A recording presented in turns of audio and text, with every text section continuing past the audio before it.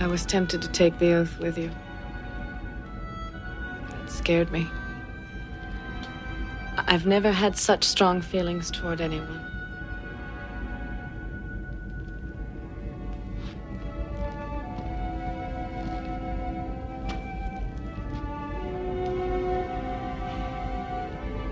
Nor have I.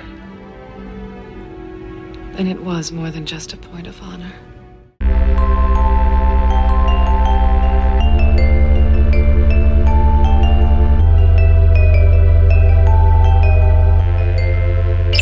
Set a course for love. Ah, yes. One of your earth emotions.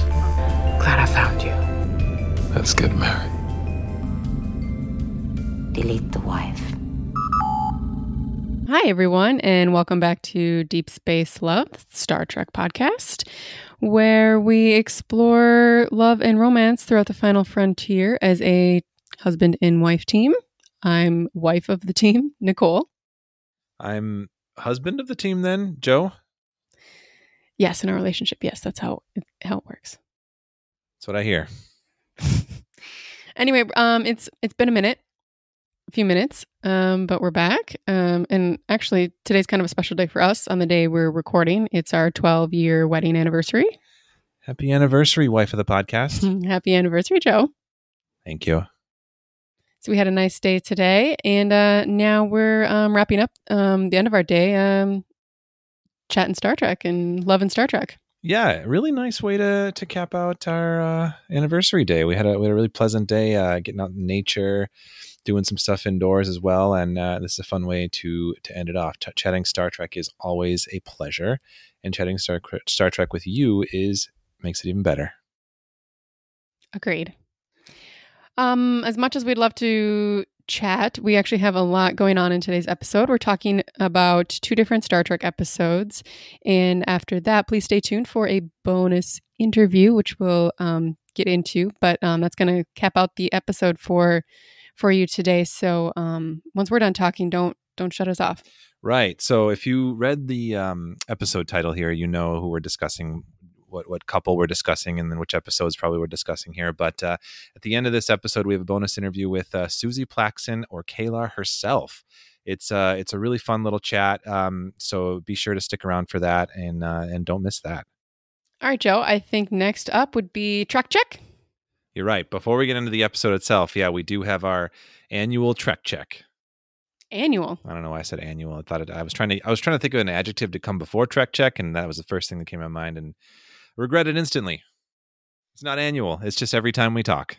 All right. So what's the news, Joe? Well, I just kind of, on the first thing, the last time that we chatted, it was a while. So there's lots of Trek news up. But the big one is pretty much for almost the entirety of our time that we hadn't been chatting, there was a big writer's strike and an actor's strike. The WGA and SAG-AFTRA had a big strike.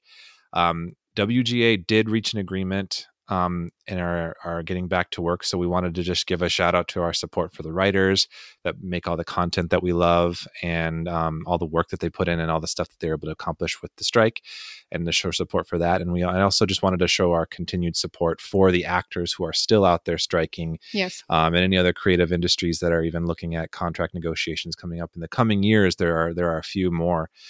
So we're seeing a lot of important movements in the labor world, and especially among the people who make the content and create the things that we love. I don't even want to use the word content, like the stories that we love, you know. Mm-hmm. So I just wanted to show our solidarity with those folks. We are a pro-union podcast here.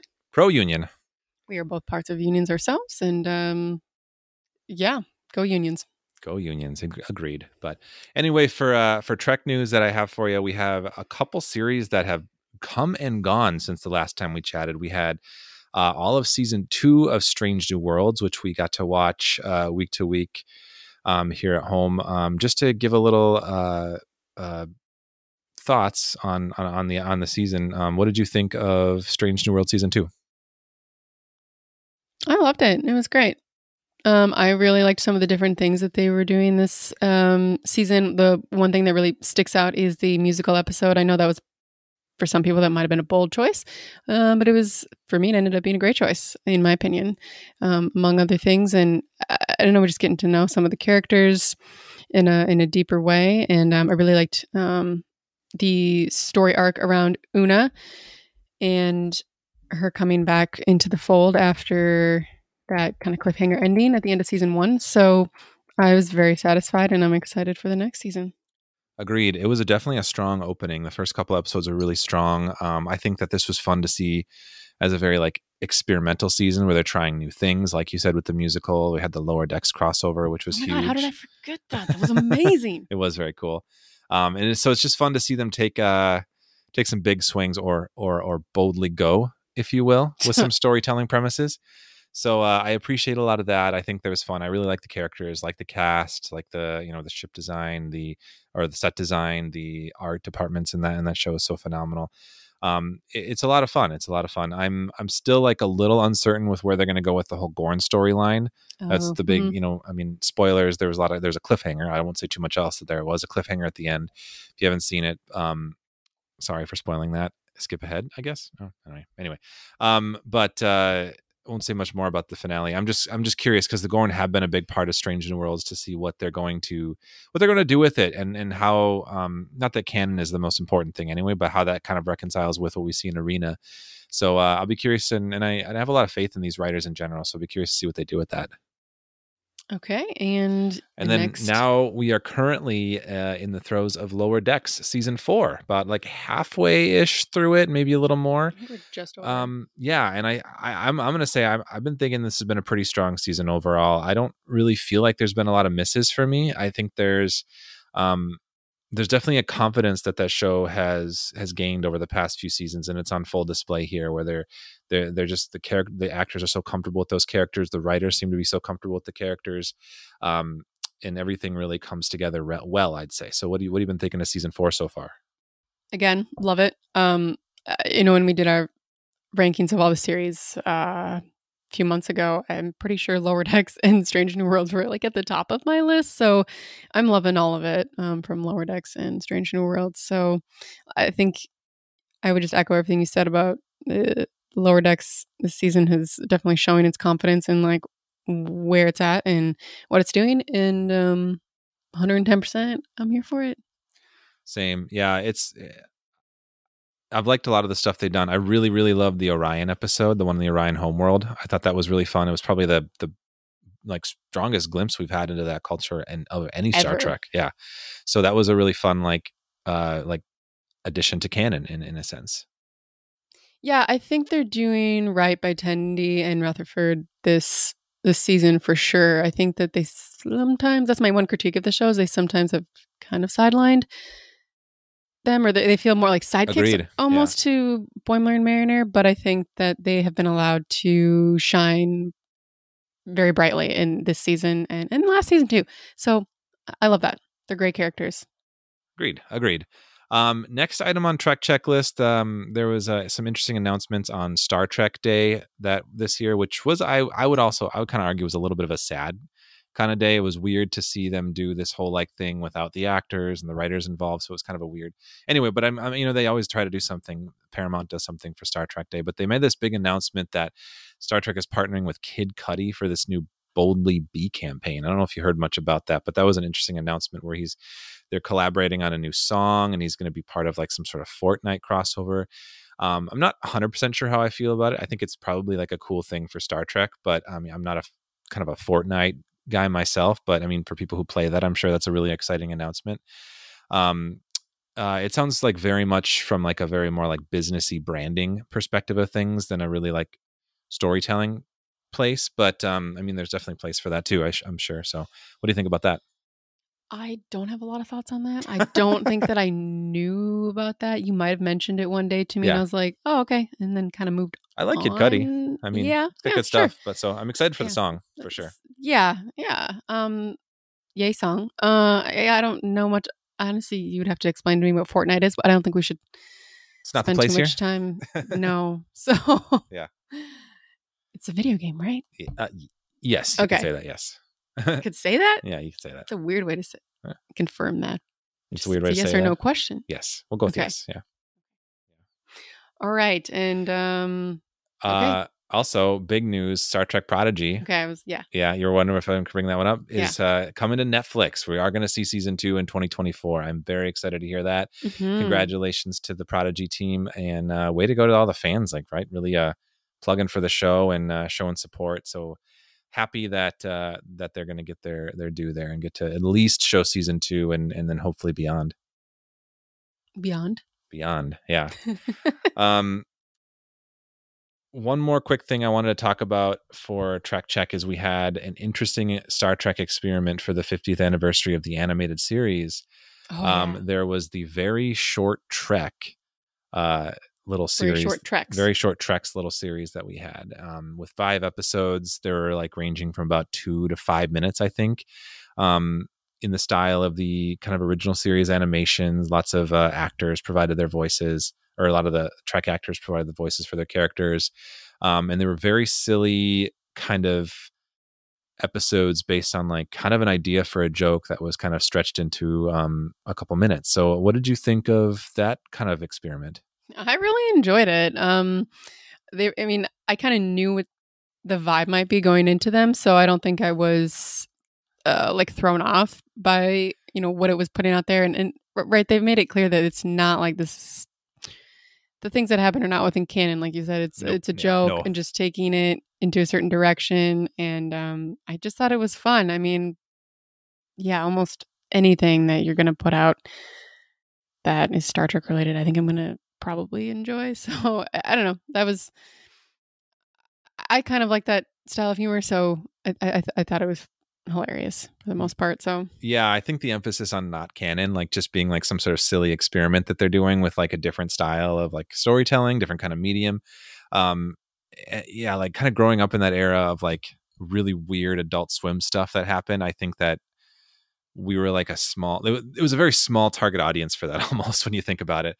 Yeah. But yeah, again, we watched it a little bit later than I think it hit. And I think so I saw some of the reactions. So I kind of knew what to expect going into them. Yeah. I know it was contentious for some people, but I had fun with it. Like they're silly, they're dumb. But I just appreciate that you see like Star Trek as a franchise. I think some love was in there. I think there was too. So I feel like, and I appreciate that they're doing things like that and trying like weird experimental things like that. Like not a lot of big franchises can necessarily say that they're, swinging or playing outside the sandbox or like trying something really weird and different like that. A lot of them are playing it safe, and a lot of times today, So I appreciate that. Especially the last 2, I think, were my favorites overall. Yeah. Yeah. The musical one was a trip. Literally. Yeah. Yeah. It was great. And if anything, they're literally very short, as the title states. So it's like, even if you didn't like it, it's only like 10 minutes maybe of your life that was spent watching them, or, it's 10 minutes of content or Star Trek that's just not for you. And I think that's fine. Agreed. Yeah, that's fine. Yeah. Anyway, it was fun. I'm happy we watched it. We got to check it out.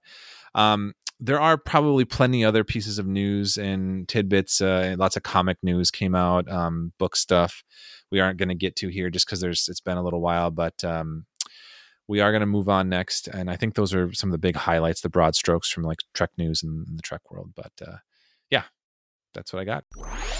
Computer, status report. What the hell was that?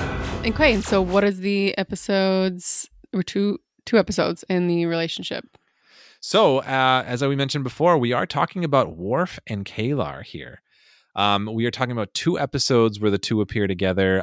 The episode season 2, episode 20, The Emissary. A little bit of a synopsis that I pulled from the internet here. We got: to prevent war being waged in the Federation, a half-Klingon emissary, who is also an ex-girlfriend of Worf, is taken on board, and Worf masquerades as captain. That was the synopsis. Kind of interesting. Again, broad strokes. And the other episode we're talking about, jump a few forward in the seasons, is season 4, episode 7, Reunion. And the synopsis is: while Worf deals with a personal dilemma, Picard mediates a power struggle between successors to the Klingon Empire. And if I didn't mention before, which I did not, these are episodes from The Next Generation. You might have, but... yeah, if I did, I mentioned it again. Good to make it clear. Because Worf is in multiple. He is in a lot of series. He's in a lot of Trek. At this point. But yeah, so those are the two episodes we're going to talk about. We're going to talk about the relationship between Worf and K'Ehleyr a little bit.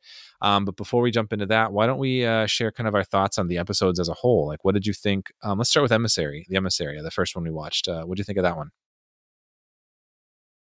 I think they're both really good episodes. I'm just going to maybe, instead of just one, yeah, I think that they're both really good episodes. And probably, I mean, Reunion, I think, is probably a little bit stronger episode, but I think the Emissary introduced some very interesting things about the Klingons, and then of course these two characters, K'Ehleyr and Worf. So I don't know, I'll get into kind of, I think, overall thoughts. I think I just want to say that I think that they're pretty strong episodes overall, and I mean, the Klingon stuff is always very interesting, at least in TNG era, and particularly I think it's some really good material, and it was really great for Worf as a character, and also Picard, as is mentioned, he's kind of pulled into some of this Klingon politics, so it's interesting to see how he deals with that, and like the Federation's relationship to Klingons in general, which is frenemies at best. So yeah, what are your thoughts on the episodes? Yeah, I think they're both pretty strong as well. I agree. I think the Emissary, the season 2 episode, it definitely has that vibe of a season 2 episode where, it's definitely an episodic piece versus Reunion, which is more part of a larger arc. I think that I liked in the Emissary, there's the main plot feels more about like K'Ehleyr and Worf, right? That's kind of the main, the A plot of it. And like kind of the idea of this old like Klingons that are from the wartime era, like possibly coming out of cryogenic sleep, and they have to like kind of deal with that. It's sort of like a B plot. And so I think that they do a good job of intertwining those plots together. And so watching this all play out, I think it's a really well done like balancing act of an episode. It's a great introduction to K'Ehleyr as a character. Suzie Plakson was phenomenal in the role. Like really sells this kind of character who's of like, of two worlds, right? Like the idea that half human, half Klingon. I think that having like Worf, he's also being raised by humans. He's not half human, but he's got like one foot in the door of like humanity, I'd say. Oh yeah, I mean, that's the kind of stuff we'll dig into. We'll dig into that. And I think this episode really showcases that very well, where she's like, I'm not really feeling Klingon culture, like that comes off well and she plays it really well. I think Reunion might be a slightly stronger episode because it's really like establishing a lot of things. It's got some great like Picard speeches. It's like more like traditionally, like when you think about TNG, kind of like some of the great episodes, it feels like one of those.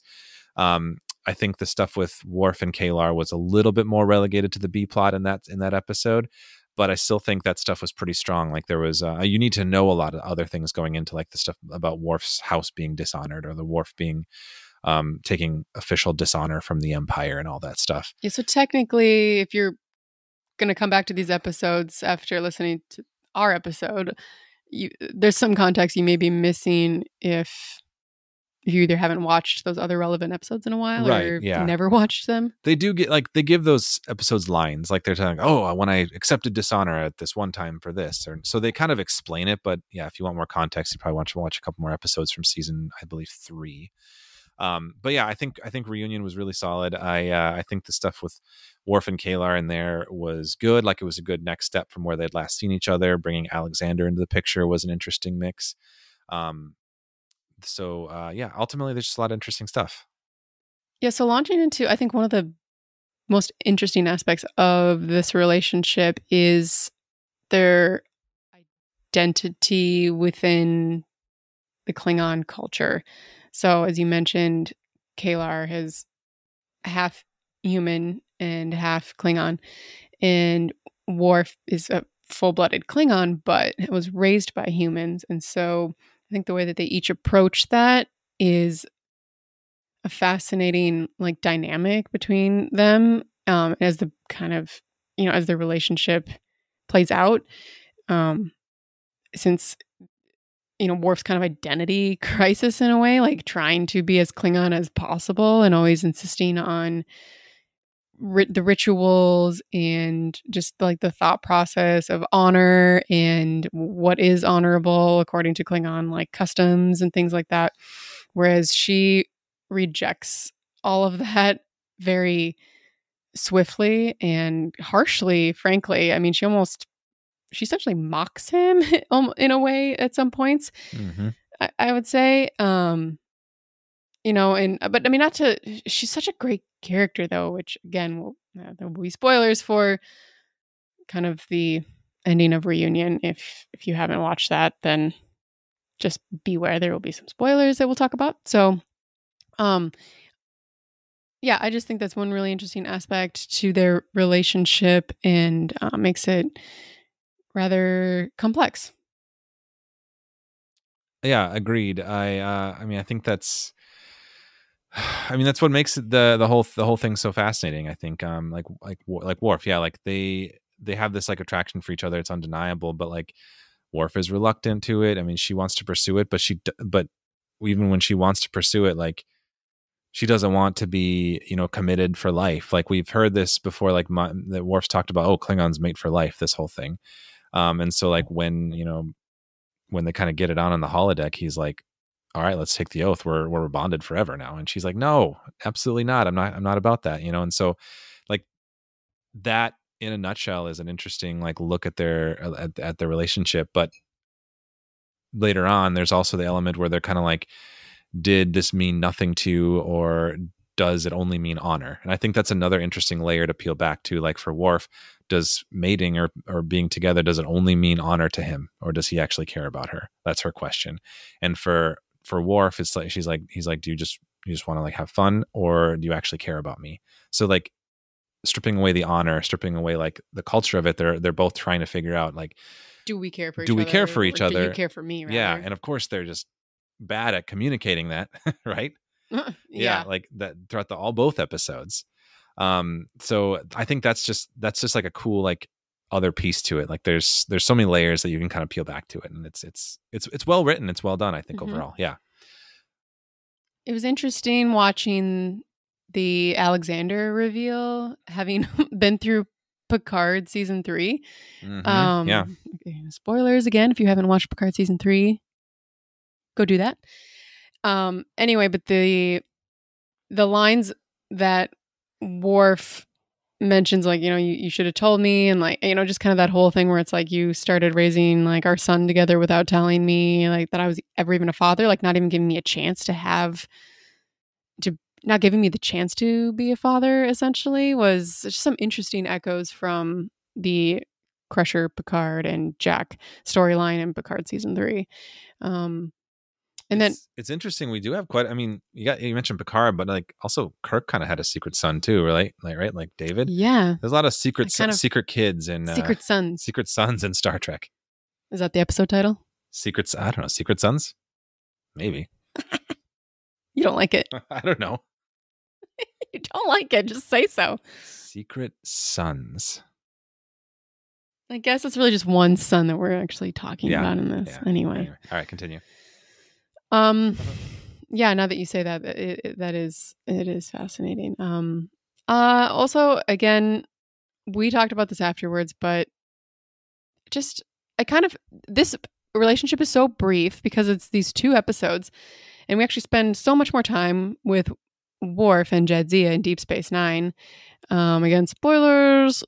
Jadzia dies in Deep Space Nine towards the end, and so coming back to this relationship again, I felt it was so unfair that Worf has to experience the death of like 2 of his mates, or I guess him and K'Ehleyr didn't get married technically, but you know, romantic loves, you know, having to like essentially watch them. Well, he doesn't watch Jadzia die, but you know what I mean? Like he has to deal with like this tragic loss. Like, I just really feel for Worf. Yeah, right. Yeah. I mean, yeah, Worf's seen some shit. Yeah, it's a lot. Like, right. And then like being like single parenthood kind of thrust upon him. Although at the end of the episode of a reunion, he does send Alexander to his parents, his human adopted parents, to raise Alexander as well. So, and we get some of the hints it's very clear that like Alexander's very much like his mother, and in later episodes that we get with Worf, and Worf's like continual struggle, like we kind of get the identity and Klingon culture clash between between Worf and K'Ehleyr's kind of continue through Alexander in later episodes, in that Alexander, like his mother, rejects the Klingon culture and couldn't give two shits about like being a war. In fact, in this episode, he's like, I don't want to be a warrior. That was actually my favorite Alexander moment in this one. And Worf's just like, what? He's so pissed. Yeah. We do see in Deep Space Nine, Alexander, when he's older, he joins one of Martok's crew at some point, right? So he kind of like does eventually come back to the Klingon Empire a little bit, but a big plot point in Deep Space Nine is that he's really bad at being a Klingon. Like, yeah, that was kind of a fun, because it's not really where he wants to be. Yeah, but I feel like the last time we see him in Deep Space Nine, he's like, I'm going to transfer to this other crew and do something else, and then we just don't really hear from him again. Yeah, I don't know. I mean, it's fine. I mean, I think it's an interesting thing for Worf to explore, and sort of like why Worf feels. I mean, we kind of know why Worf feels so like attached, because he feels like because he did literally grow up outside of Kronos and not in the culture, so he's constantly trying to be as Klingon as he possibly can be. Meanwhile, his first mate and the mother to his child is like, I don't know, was raised there and was like, fuck this. Right, yeah. It's also interesting too, like you see the sort of like the kind of culture warring with Worf of like more expectations from what the Federation would expect from one of its citizens versus what the Klingon Empire would expect from one of its citizens, like in Reunion at the end, with how he like deals with Duras, right? Like there's that whole kind of like, I did what's right by Klingon traditions. The Klingon Empire sees what I did as okay, and Picard's like, I'm not done with this. Like that's not how a Starfleet officer acts. Like that's like he's kind of always walked this line, and we see it later on in the redemption arc too, where he's kind of he leaves Starfleet for a while to kind of do some stuff. But it is, I mean, taking another step back too, like Worf's killed a few people. Like I feel like he's like straight up murdered people. I feel like I remember this being controversial in some of the newer Star Treks when we've had like characters like kill somebody, or they're like, oh, they're a murderer, and I'm like, well, Worf's been a murderer several times. Yeah, I mean, honestly, if we could go back, I'm sure most of the characters, even I don't know. Yeah. It really is strongly encouraged in the Klingon culture. Though, it kind of is. Yeah. And I wasn't too upset about losing Duras. Oh my god, no. And yeah, Duras sucked. Yeah. But I suppose that kind of brings us to where we leave K'Ehleyr at the end of Reunion then, right? Dead? Yeah. So, I mean, ultimately, like we have this great character that we get in 2 episodes that, again, stands out like to the point where I think she's a very memorable character to a lot of people. I told you this and showed you this. I have a toy, an action figure of K'Ehleyr that I've had since a child, and it's a great toy. But she's only in those 2 episodes, and she then gets dies. fridged. She's fridged. She gets killed, and she's fridged. I mean, go ahead. Baloney. No, I know. And I got so mad after we finished Reunion again. I mean, I knew she died, but just like kind of watching like the way it happens. And I told you at the time, I'm going to say it again into the mic, that I think that she didn't have to. We kind of rewatched the episode with the commentary after we finished watching the episode itself, and they were kind of, I don't know, I just feel like they were like, in every draft we wrote, like K'Ehleyr, like basically K'Ehleyr had to die, and I'm like, I don't think that's necessarily true. I feel like there was room after Crusher arrives and Worf leaves to go murder Duras, and like they could have had Crusher revive her or like get her into stasis or whatever. Like there was a choice there, and I feel like we still could have had like Worf go on his like murder spree, and K'Ehleyr still could have lived. I guess I mean, I don't know. Like, I mean, obviously they would have changed like a lot of like things for Worf and Alexander, but I mean, I just wish we would have had more time with her. I don't know. Yeah, I agree. I mean, I don't think that even so. Listening to the commentary track on this episode, it was Denise and Mike Akuda interviewing Brennan Braga and Ron Moore, who were kind of like crafting the episode Reunion specifically. And it's clear that when they were making this, they also weren't quite sure what they wanted to do with Alexander anyway. Right. So like you said, it would have changed the course of those characters. It certainly would have, but they didn't really necessarily have solid plans for them. So I don't know. It was a little like tough to listen to the commentary. I think we both felt that way. It's a little dry. For example, I've listened to more engaging commentaries for one. But there's definitely like talk where they talk about getting letters from fans saying like this was an important female character to like women Star Trek fans and you shouldn't have killed her off. And I feel like they do give service to talking about those letters they got, but I feel like ultimately are a little dismissive of that notion as being true for a lot of people. Yeah, because they're men and like they're just like, I don't know. Whatever. I don't really want to like crap too much on it. Yeah, we don't need to like litigate like their like takes on everything necessarily. I mean they've all done like great stuff for Trek, and like I know that's true, and it's just it's but yeah, like you're right. It's like it's a problem of having like just too many sausages in the room. There's too many men in the room where like there's just no like thought to like what, I don't know, some of the impact might be on other viewers who are not like cishet white males basically. Right. Yeah, definitely at that time like primarily men were making these decisions, and like like nowadays in the newer writers' rooms, like there's definitely a better mix of people, and somebody would have probably been like, hey, maybe that's not the best call. Like, hey, that's bridging. At this point. Yeah. I'm not characters die. I get that. And like, sometimes I get mad about it regardless, but sometimes I actually think like it just isn't necessary, or I don't know. Poor EHLEYR. But anyway. Yeah.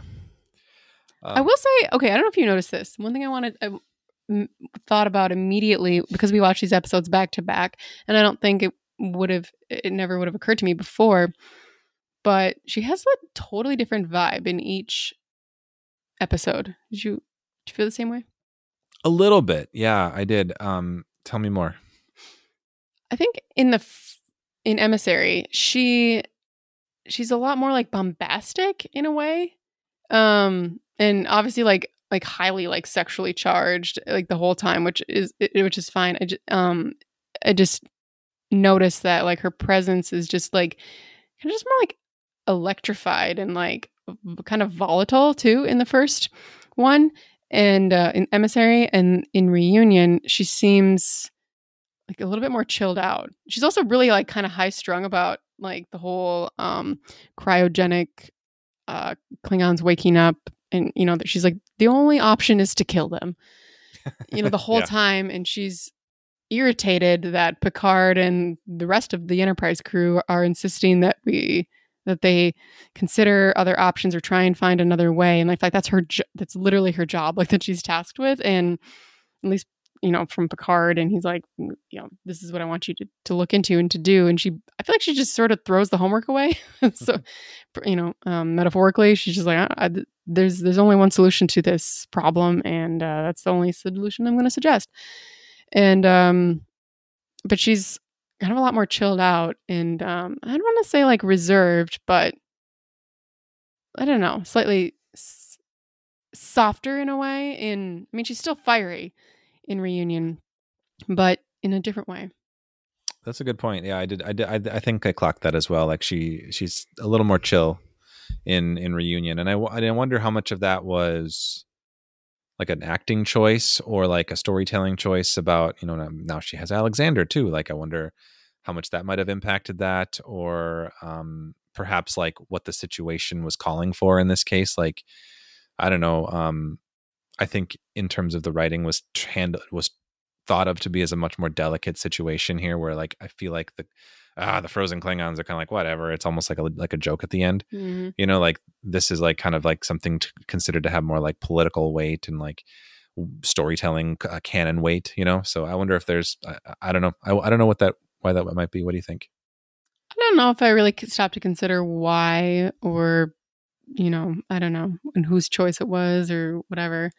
I mean, it could have been direction choice too. I think it could have been. Yeah, there was different directors. Like, so the Emissary is directed by Cliff Bole, and this one was a Frakes. Reunion's a Jonathan Frakes episode, so it could be. And I also think like over time, like in the early season 1 and 2, like even WORF was like way more like aggressive.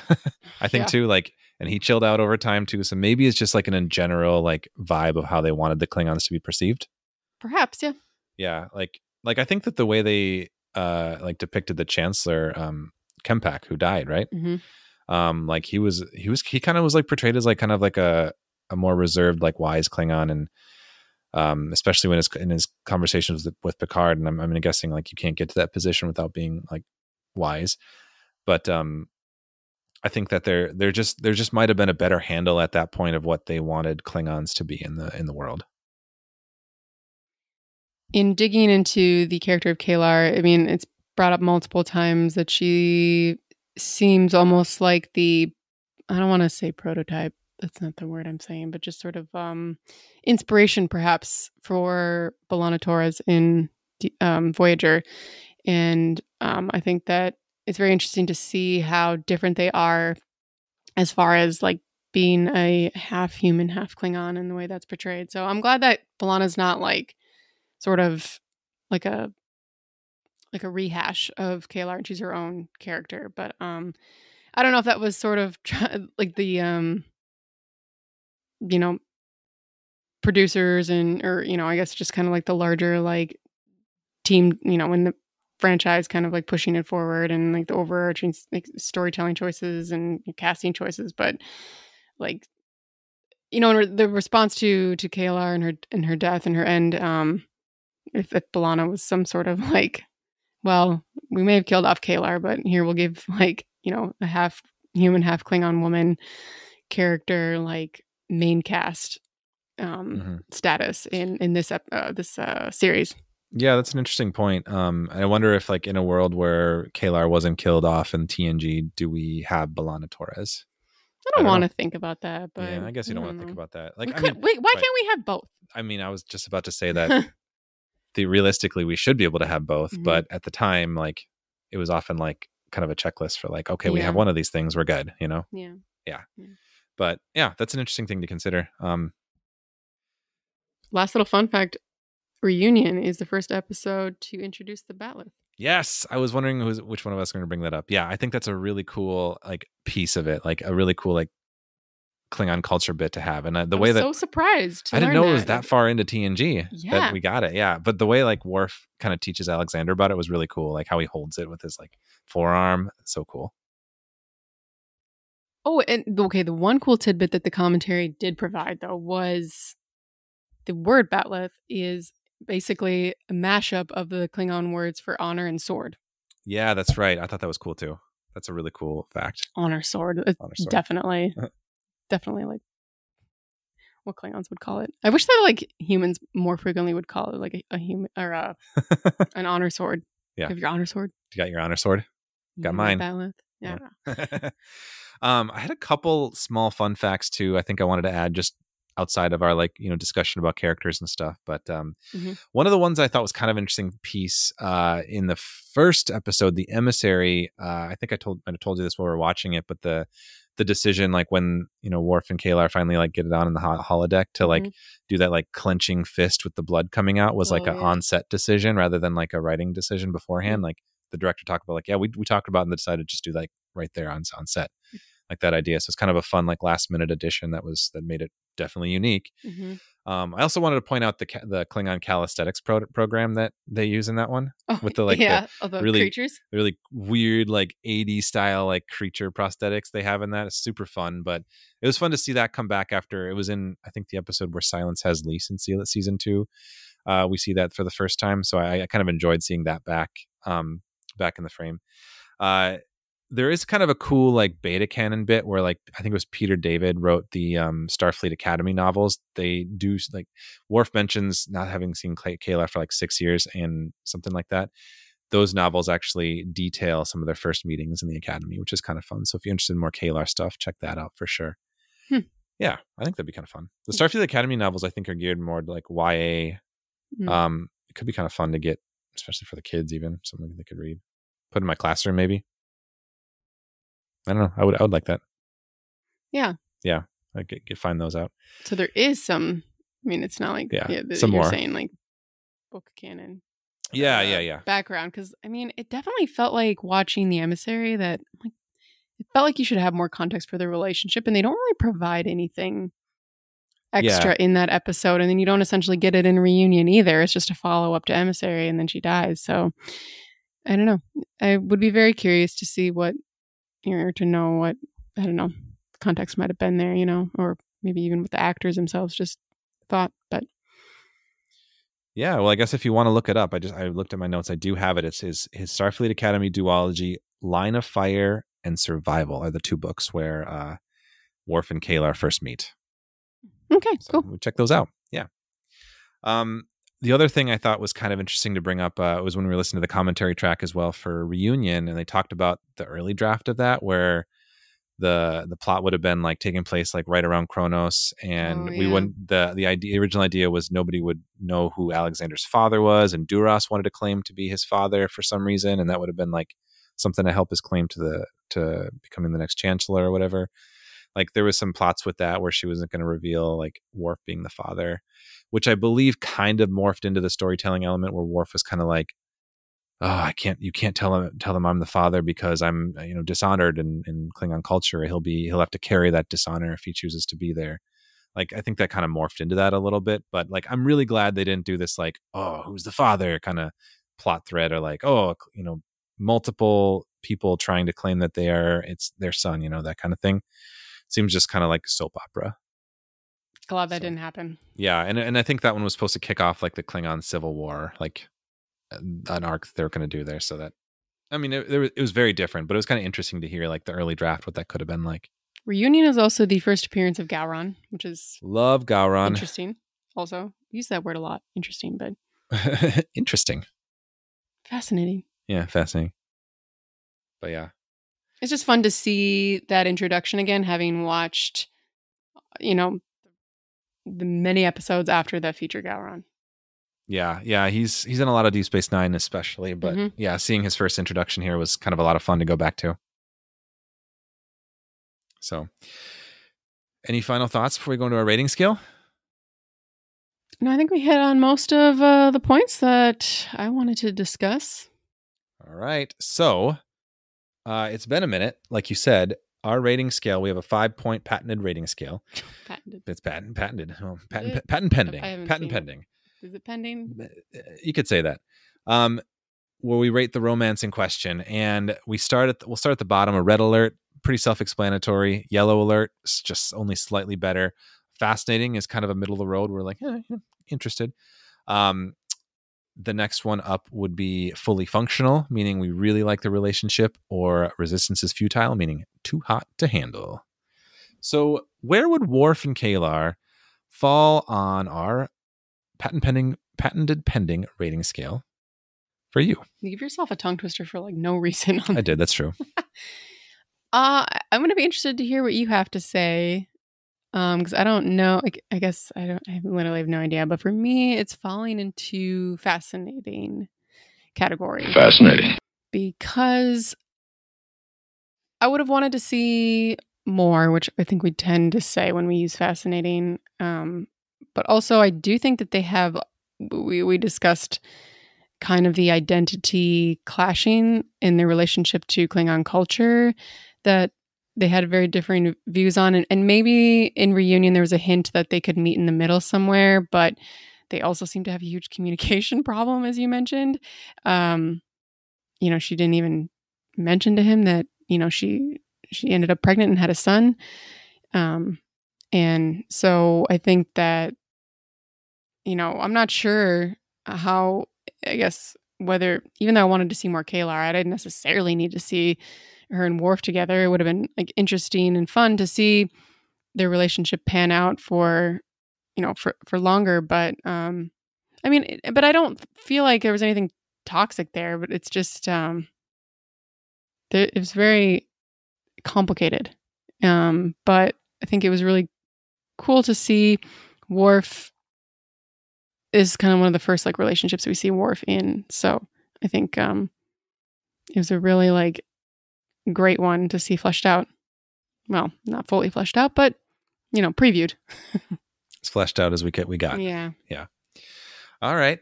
So All right, where are you? Okay, you're chuckling, so I think we're different. A little bit. I actually thought, but I'm right, so yeah, that's fair. You are right. there's no opinions here. It's only correctness. That's right. Yeah. I gave it a little bit of a yellow alert. What, really? But with the caveat that it has, I split it. I said a yellow alert with strong hints of a resistance is futile. Yellow alert. Resistance is futile. Oh, okay. You're doing kind of what our guests do, or you just sort of. I just felt like this one was really called like for cooking ingredients. Yeah, and you just like sprinkling whatever you want. Bam, a little bit of resistance futile in there. Oh, so okay. I just had to because okay. So I'll go. I agree with you a lot of things, and I think some of the things, the communication issues, some of the way that they clashed, kind of drug me down just a little bit into a yellow alert. I was on the fence there.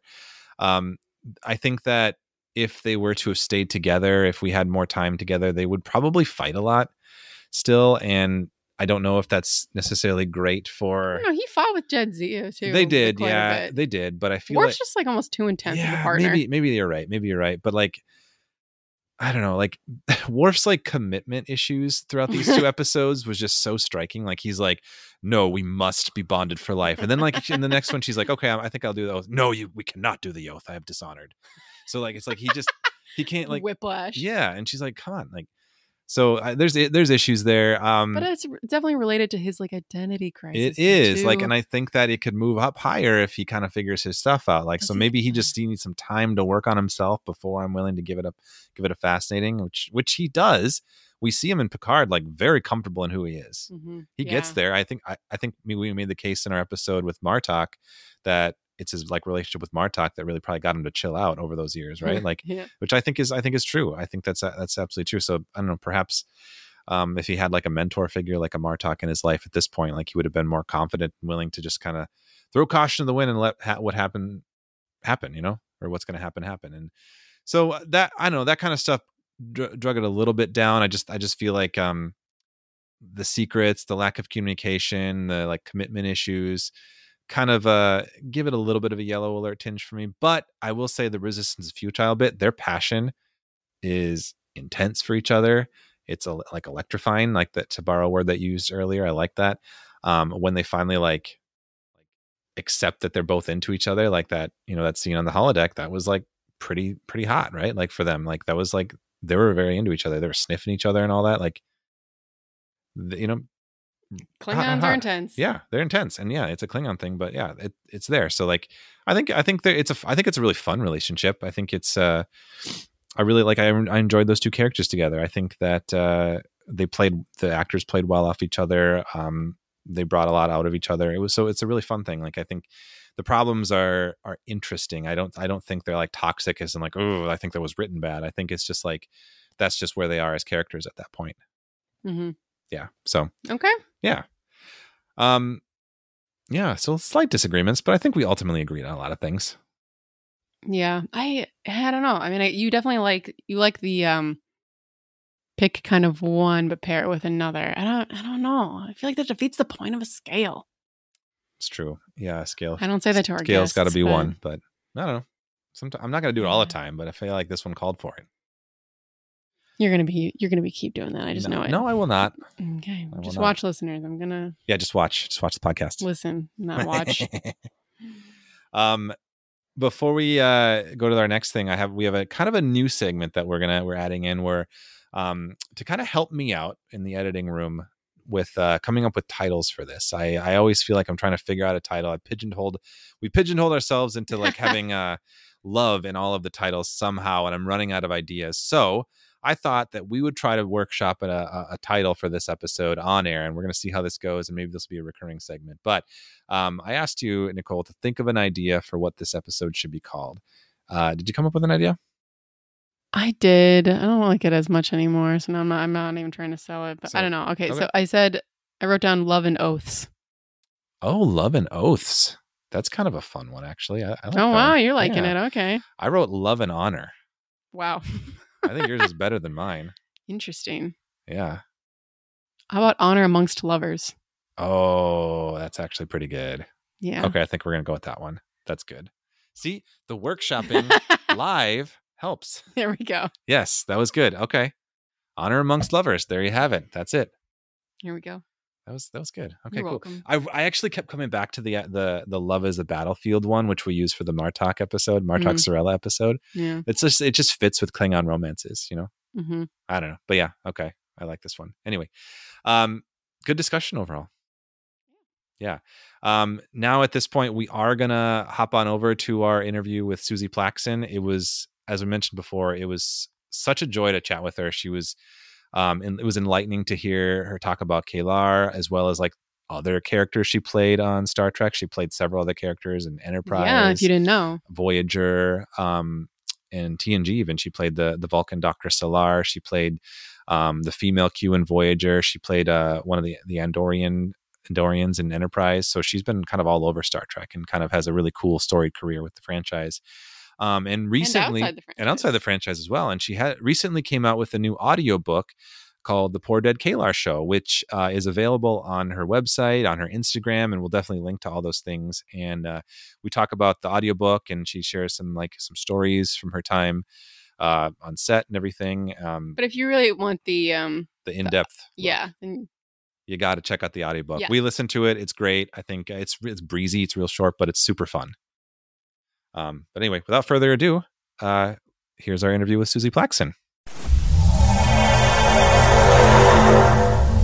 All right, we have with us Suzie Plakson, who we know from the 4 roles she's played in the 3 Star Trek series, Dr. Solar and EHLEYR in The Next Generation, Lady Q in Voyager, and Tara in Enterprise. But Suzie's been in theater, TV, and film actress in productions like Mad About You, Love and War, Wag the Dog, Dinosaurs, Everybody Loves Raymond, etc. She's a multimedia artist who's done voiceovers, written short stories and poetry, written and performed an alternative country rock album even, created a philosophical comedy solo show, written and narrated the allegorical myth Return of the King Lillian, and she produces sculptures large and small in otherwise unused oven. Wow, what a resume. Welcome, Suzie, to our podcast. Thank you. Thank you. Thank you so much. Thanks so much for having me. Oh, it's such a joy to chat with you. How are you doing tonight? I'm doing well. We're, aside from little technical gremlins that are trying to get us, we're not going to let them. Yes, we're going to push through. Yes, we are. Well, we are super excited to have you here. Nicole and I, we just recently listened to your new audiobook, The Poor Dead EHLEYR Show. And we were listening to it on the way up north. We were driving and we just had a blast. I feel like we're just both grinning the whole time. It was so much fun. But for the listeners who are not familiar, could you just give us a brief overview of what that book is? I'll tell you how delicious it is to hear you say that you had a blast the whole time. It was so much fun. You were smiling the whole time, because that's certainly that makes me very, very happy. All right, what I'm going to do is so cheesy. I'm going to actually read you what will amount to being a little commercial. It's what the when you click on the link, which I assume you'll put below the show notes, yes. This is what you'll see. So there once was a little performance art piece I did on the Star Trek convention circuit. I performed it about a dozen times, all told, in league with my dear pal, terrific makeup artist, John Paladin. And though I don't perform it anymore, one day, at the suggestion of a good friend, I decided to record it, tossing in the tale of how it came to be, plus another tale or two for posterity. Now, no question about it, The Poor Dead EHLEYR Show is an oddball of an audiobook. It's a 35-minute odyssey strewn with Trek tales. That is, some behind-the-scenes stories from my journeys through guesting as 4 different alien species. Tales that include people like Gene Roddenberry and Michael Westmore. And then, most saliently, featuring Return of EHLEYR. She speaks to us from beyond the veil with a tale or two of her own to tell, as written and performed by me, SP. Now, I had a ball creating this little audiobook. Yes, just specifically for Star Trek fans. And I sure hope you guys think it's a fun ride. And it's available only and exclusively on my website for $12.12. But I'm so thrilled you had fun. Yay! Yeah, and we will absolutely link to your website and the audiobook itself too. Matt, very kind of you. Thank you. So you've played multiple roles across a few Trek shows. As Joe mentioned in your intro, you were the Vulcan Dr. Solar, as well as of course, the beloved EHLEYR on TNG, the half Klingon, and the female Q on Voyager, and also Tara, the Andorian on Enterprise. Is there one character you connected with the most on an emotional or personal level?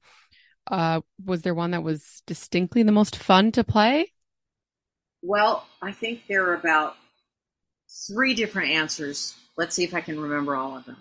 The first is that springs to mind and heart is the Vulcan, because it was the first and because the connection to my brother and I watching Star Trek, and it was the only Star Trek I've ever watched, because he's the sci-fi guy.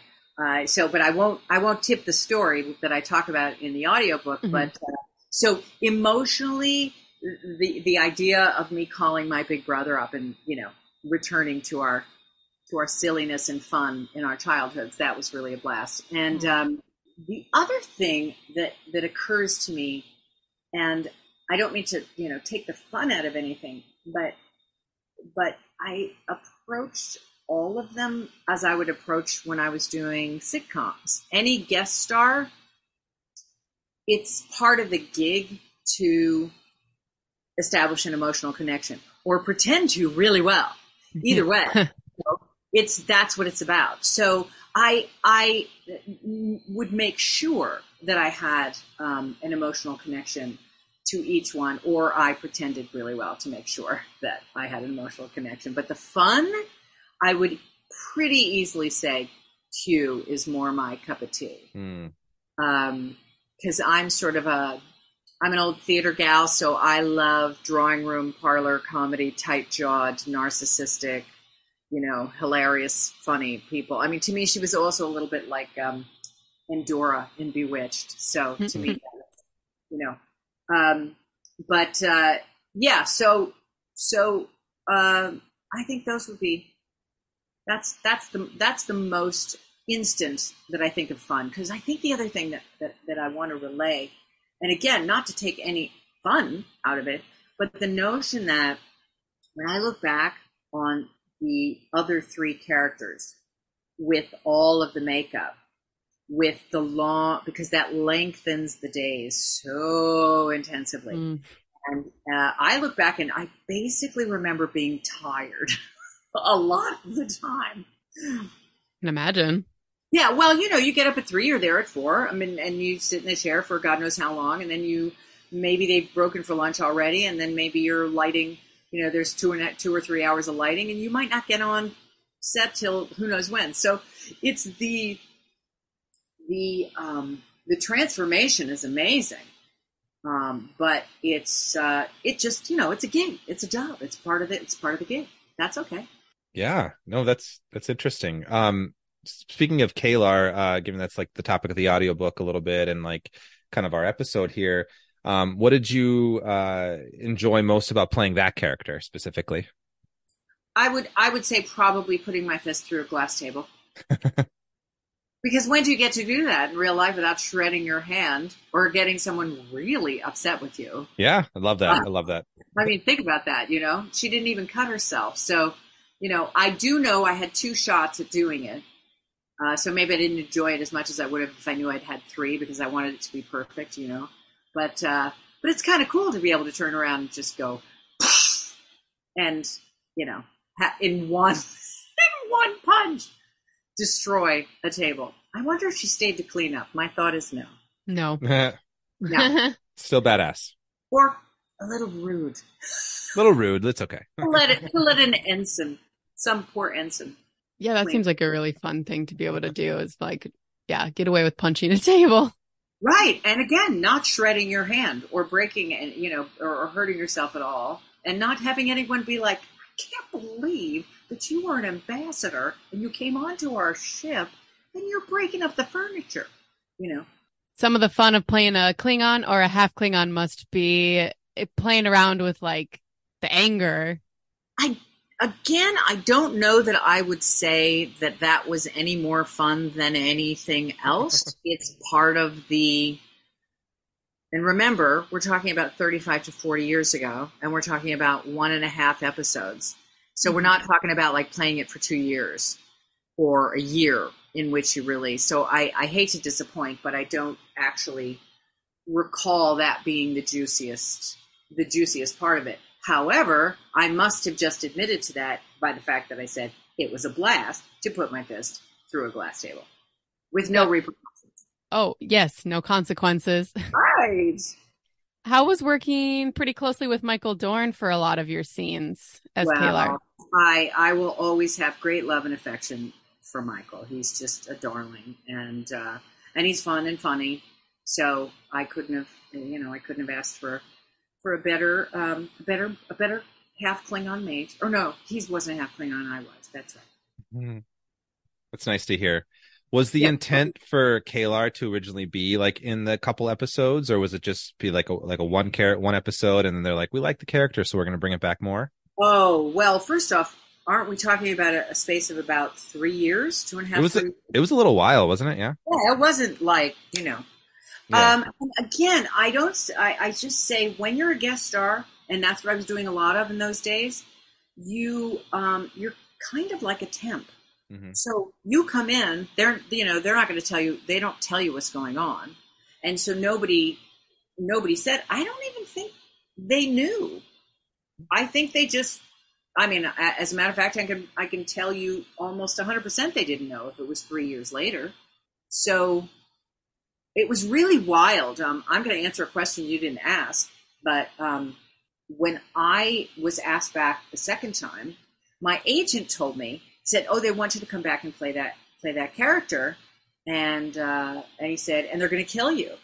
And my first response was, "Oh God, how exciting! I have never died on screen." Oh, really? An actor, that's a huge challenge. Can I do it?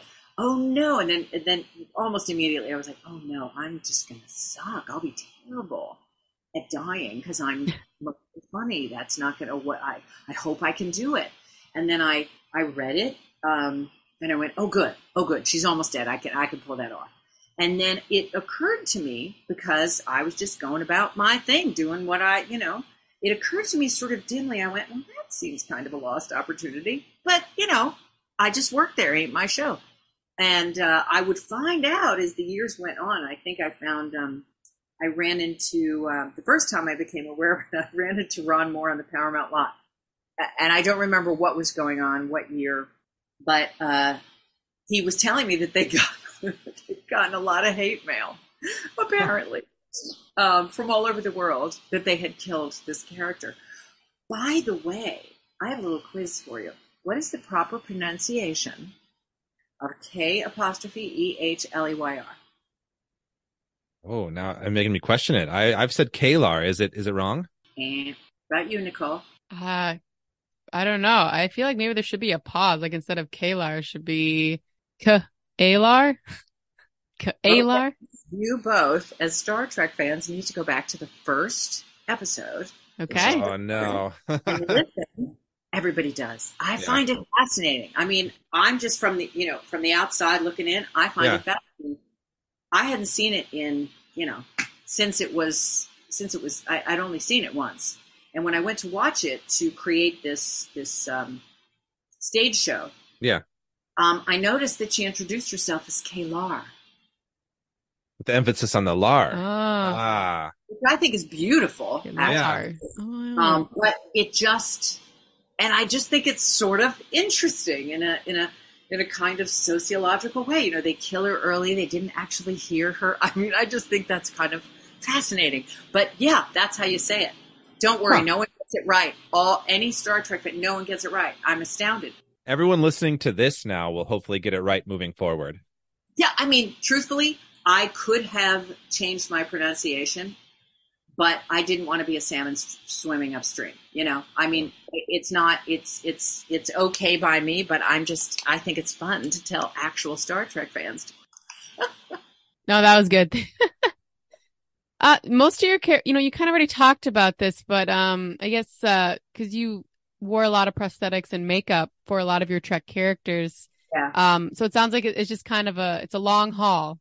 It is a long haul. It is a grind. Now, here's the thing. On the ideal and idea side of things, I love the notion of using masks in a way and acting through that. I think that's really, there's something kind of magical about that. I love that. The actuality of it is a grind. Mm-hmm. And, you know, if I was sitting like this, like the Andorian, it was, you know, just late in the day. And then it was sitting like this for the folks at home is I've got my hand on my face because I'm tired and I'm leaning on my hand. And then I would move my hand and go, and you'd like pop the paint. So they'd have to come and repair the side of a house, you know, and spray paint you. But that being said, you know, again, the actual transformation is the opposite side of the coin. And I remember there was a moment as the Andorian, and I caught a glimpse of myself in silhouette on the sand on the set. Ooh. And I went, space chick. Yeah. You know, super cool. It was super cool. So, you know, that's why it's a gig. That's why in those days they paid us well. And, you know, that's good. Mm-hmm. You know, by the time you get home, there's still blue in your ear, you know, and I have super, and I'm not saying it to complain. I'm just saying to report, you know, this is how it was, that I have incredibly thin skin and incredibly sensitive skin. So Michael Westmore, God bless him, would helped me take the makeup off with peanut oil. Because otherwise my skin would come off. Mm-hmm. So, you know, but again, part of the gig. Wow.